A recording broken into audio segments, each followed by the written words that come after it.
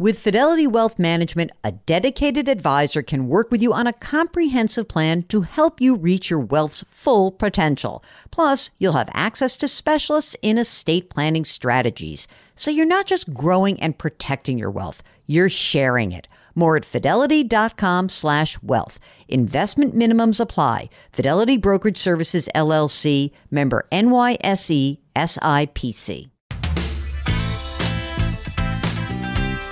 Welcome to the Jill on Money podcast. It is Saturday, December 5th, and yesterday we did get the November jobs report, and the numbers weren't quite as good as we would have liked. The economy added 245,000 jobs, and the unemployment rate, it edged down to 6.7%. You know, in normal times, a 245,000 job month would be a good one, but of course these are not normal times. And what we see in this report is the pace of job growth is really slowing down. Just to remind you, we lost 22 million jobs between March and April, most of that happening in April. And then we had huge numbers in May and June. But over the course of the last 7 months, job creation has decelerated. And that's not good news, especially considering the pandemic is raging and there are likely to be more and more closures of towns and cities across the country.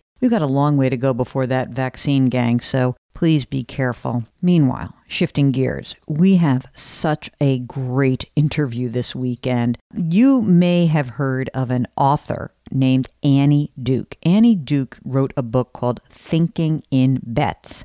Annie Duke's new book is called How to Decide: Simple Tools for Making Better Choices. So in this first part of the interview, we're going to talk about why human beings, why we conflate our outcomes and our decision making. Here's our interview with Annie Duke. Why do we do this? Why do we conflate outcome and decision making? Yeah, so this is a problem which is called resulting.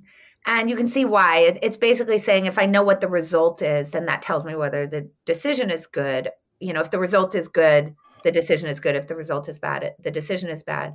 And I think there's a couple of reasons why we do it. There's a process called substitution where when something is like really hard to judge, then we'll substitute something that's easier to judge. So it's actually hard to tell for most decisions whether they're good or bad. They're mostly not as clear as I went through a red light or a green light. They're things like, you know, should I have hired that person that worked out or didn't? Or should I have chosen a particular sales strategy over another? Should I have spent so much time with that client that I ended up not closing? These are things that are actually quite hard to answer in terms of what the quality of the decision process is. But judging the quality of the outcome is quite easy. You know, it's essentially I won or lost. It worked out poorly or not. And we end up substituting the judgment of that for the judgment of the decision quality. So I think that's one reason why we get this resulting thing. And then I think the other reason is that while there are many, many futures, there's only one past. And once we know what the past is, it feels like it had to be that way, that was the only thing that could have actually happened. And if it's the only thing that could have actually happened, then that would tell you what you need to know about the decision. You know, if it was destiny that I was going to have a bad outcome, then the decision to do whatever I did must have been poor. And if it was destiny that I was going to have that good outcome, then the decision to do what I did must have been great. But the world isn't deterministic in that way. There's just plain influence of luck for one thing. I love the idea that you put luck front and center. I really do, because as you said, you know, you can blow through a red light and not get into an accident. You were lucky, right? Talk about luck and even resulting amid a pandemic. I think that there are a lot of people who are running around this country and saying, you know, I've been around people for the last 8 months. Nothing's happened to me, the past. Therefore, I will continue this behavior. That's how I made my decision. Talk a little bit about the luck aspect of this. Yeah, so actually that's really insightful. And I think it's really important because I think some people say, well, what's the problem with resulting? And the problem with resulting is that it actually affects the decisions that you make in the future. And as you just said, with a pandemic, that can cause you to make some very bad decisions that have quite enormous consequences. So basically what happens is that obviously you can make horrible decisions and have a good outcome because the outcome is probabilistic. So anytime that you go out and you're around other people, there's some probability that you can get coronavirus, but it's not anywhere close to 100% of the time. But you are taking on risk. So if I go to a large political rally and I don't wear a mask, or I go into a grocery store and I don't wear a mask, or I have people over to my house and I don't wear a mask, we can take as an example, I think in New York right now, it might be a little higher now, but a few days ago, if you gathered with 10 people, there was a 10% chance that one of those people had coronavirus. But obviously that means that 90% of the time you're going to come away unscathed. So when you have those people over to your house and you happen to be lucky, have nobody have coronavirus, and then it turns out fine and nothing happens to you, you then will think that that's a good decision and you'll repeat it. But as anybody in finance knows, when you have a 10% chance of a bad outcome and you keep repeating that, it doesn't take long until there's a 100% chance that you actually end up in front of somebody with coronavirus indoors without a mask. And guess what? You're going to get sick. Then you're going to spread that to other people. So I think that what we don't understand is that just because something worked out fine, I had 10 people over to my house and nothing happened, it doesn't mean it was a good decision, because at least in New York right now, there's a 10% chance that somebody has coronavirus. And by the way, if you're in a place like the Dakotas now, you're in the 70 or 80% chance that among those 10 people, someone has coronavirus. This seems to me a problem of people who don't understand how statistics work. And I'm just going to bring myself back to, say, 2016, when I remember walking out of the CBS Broadcast Center on Election Day, and somebody looked at me and he says, "Clinton all the way, huh?" I said, "What makes you say that?" He's, it looks like a 70% chance Clinton. And I said, "Do you understand on a probability basis how massive a 30% chance is?" Right. And he's like, "Do you understand how that is insane in terms of the way that statistics work?" So I'm wondering if sometimes, and I've been thinking about this with the polling, with the virus, that people just really have a hard time with the math or the theory behind all of this. How can we help them understand this a little bit better? There's actually a bias, which is that we tend to think in binaries or dichotomies. So it's a binary thinking bias. So that's kind of what's happening in the Clinton example, right? It's very hard for us to sort of say that, she has a 70% chance of winning, and instead we want to think about it as win or loss. And you can see that in the pandemic as well. People think about live or die as an example, and that they don't think in between, which is, well, what if I get it, but then I'm sick for 6 months, or there's long-term damage, or how long am I going to be sick? What's that going to be like? They want to just think about the dichotomy, live or die. I think that there's a couple of ways to help people to really think probabilistically a little bit better. One is to actually create some stakes around it. So one of the ways that I got people to that place with the Clinton example was to say, well, imagine that you had a gun that had 10 chambers in it, and 3 of those chambers had bullets in them. Would you play Russian roulette? Mm-hmm. And of course, the answer immediately is no. Right. Right. So when you all of a sudden force them into thinking about the consequences of whatever that probability is, which 30% is quite significant, it actually helps them to get there. That's one thing that you can do. Another thing you can do is actually get people to live in what the other things that could have happened were. So if you think about something like, well, I hired this person and they didn't work out, so therefore it must have been a terrible decision, because you're not thinking probabilistically about, what are the other things that could have happened and what were the likelihoods of those. You can have someone essentially reconstruct those trees, and you can say, well, what were the other ways that it could have turned out? Mm-hmm. How were you thinking about it at the time? What did you think the possible outcomes were? How likely did you think those were?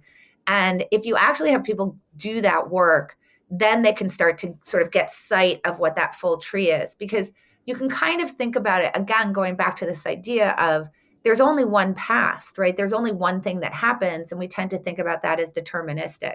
So just by reminding people about what all the other things that could have happened were, and that each of those had some chance of occurring, it helps people to get back into that probabilistic zone. I loved that tree so much. So essentially, instead of looking at binary, you say, let me think of this like a tree, and I'm going to have all the branches. And normally, as you write, what we do is we sort of chop off all the other limbs of the tree and say, Right. here was my decision. So talk a little bit about how one might build the tree. And I loved your example of how you decide to move to a different city to take a job. So talk a little bit about building that decision tree and also how you will likely have a better outcome. Let's say that I'm thinking about taking a job. And the example I give is, let's say you live in the South and you're trying to decide whether to take a job in Boston. And the reason that I use that is that it adds some uncertainty because you don't necessarily know how you're going to do with the weather if you've only lived in the South your whole life. Basically, instead of thinking about it as a binary, like it's either going to be great or it's not, think about what the reasonable outcomes for that are. So I give some suggestions in the book. Like it could be you love the job, but you hate Boston. It could be you love the job and you love Boston. It could be the job is okay and you really love Boston. So, since you don't like the job that much, you actually end up getting a different job, but you stay in Boston. It could be that you become like a winter sports enthusiast and you don't really care whether you like your job or not because you just like the city so much.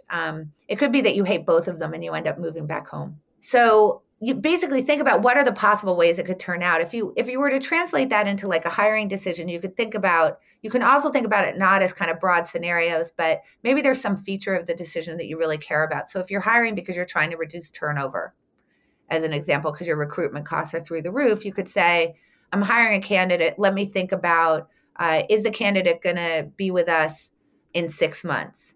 Will they be with us in 6 months to 18 months? Will they be with us beyond 18 months? So you could hone in, for example, on a particular feature that you really cared about of the decision.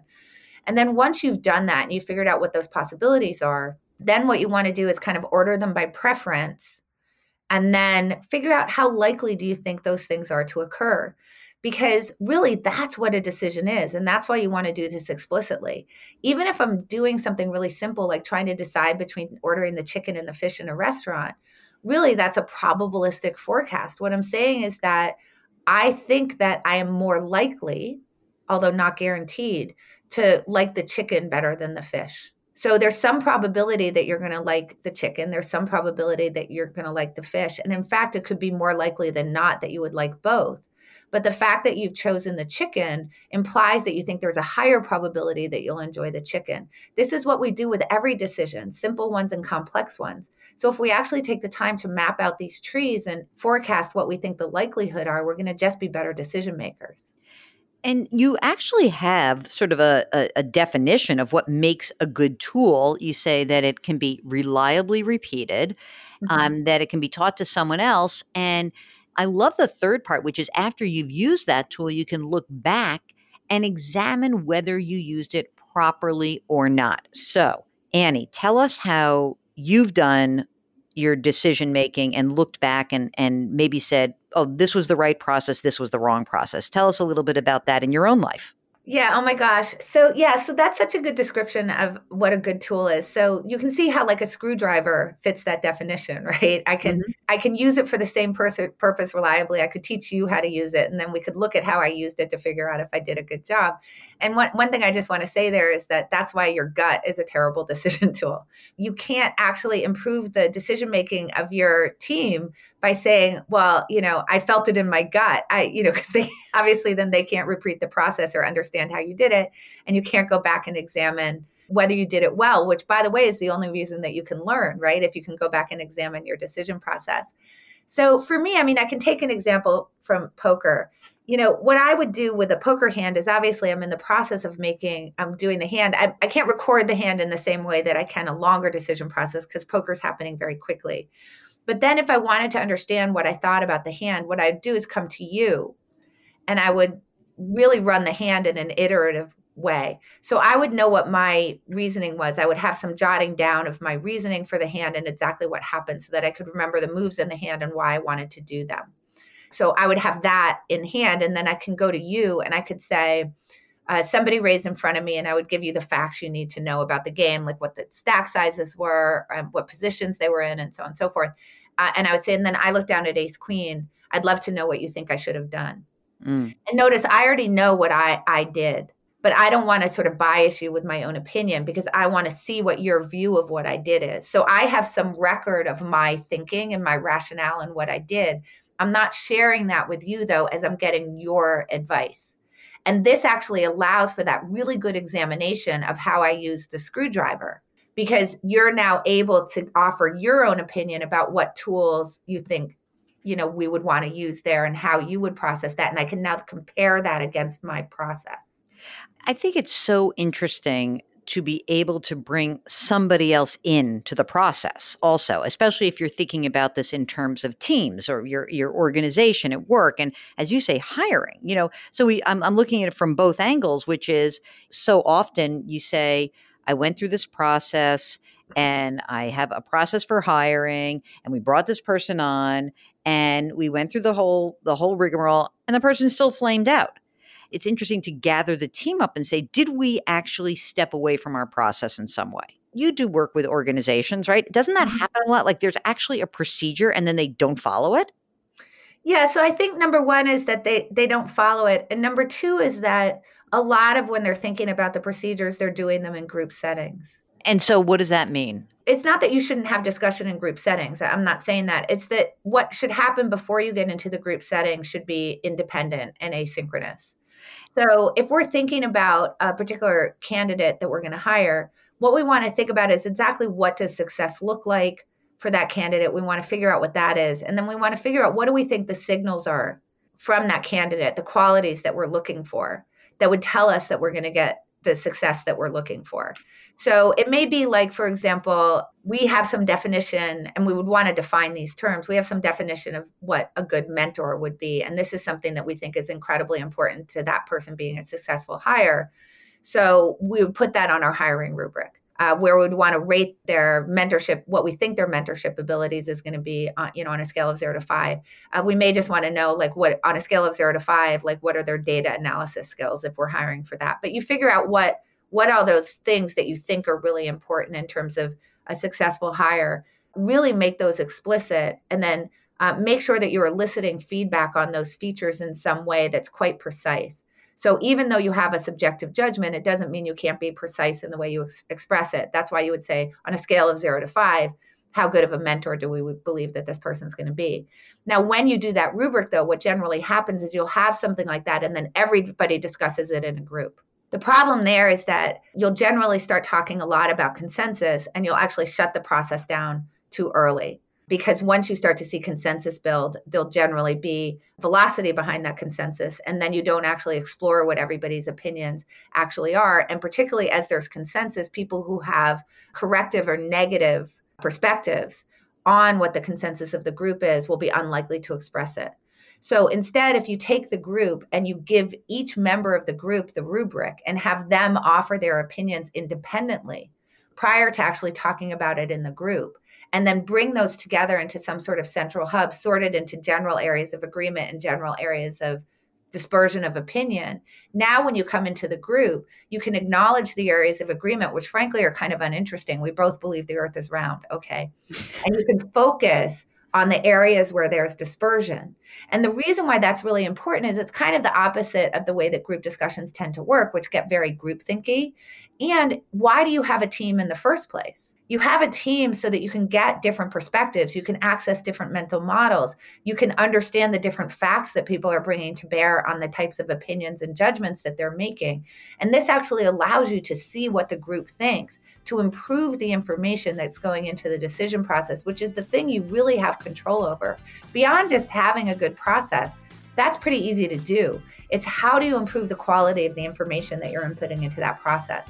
And this is really one of the main ways to do that. Well, thanks for listening. We'll have part 2 of our interview with Annie Duke tomorrow. If you have a financial question, don't hesitate to give us a shout. Our email address is askjill@jillonmoney.com. That's askjill@jillonmoney.com. As always, we remind you to wash your hands, to wear your masks, to maintain your physical distancing, and do something nice for someone else today. It'll make you feel better. It will make them feel better. Talk to you tomorrow.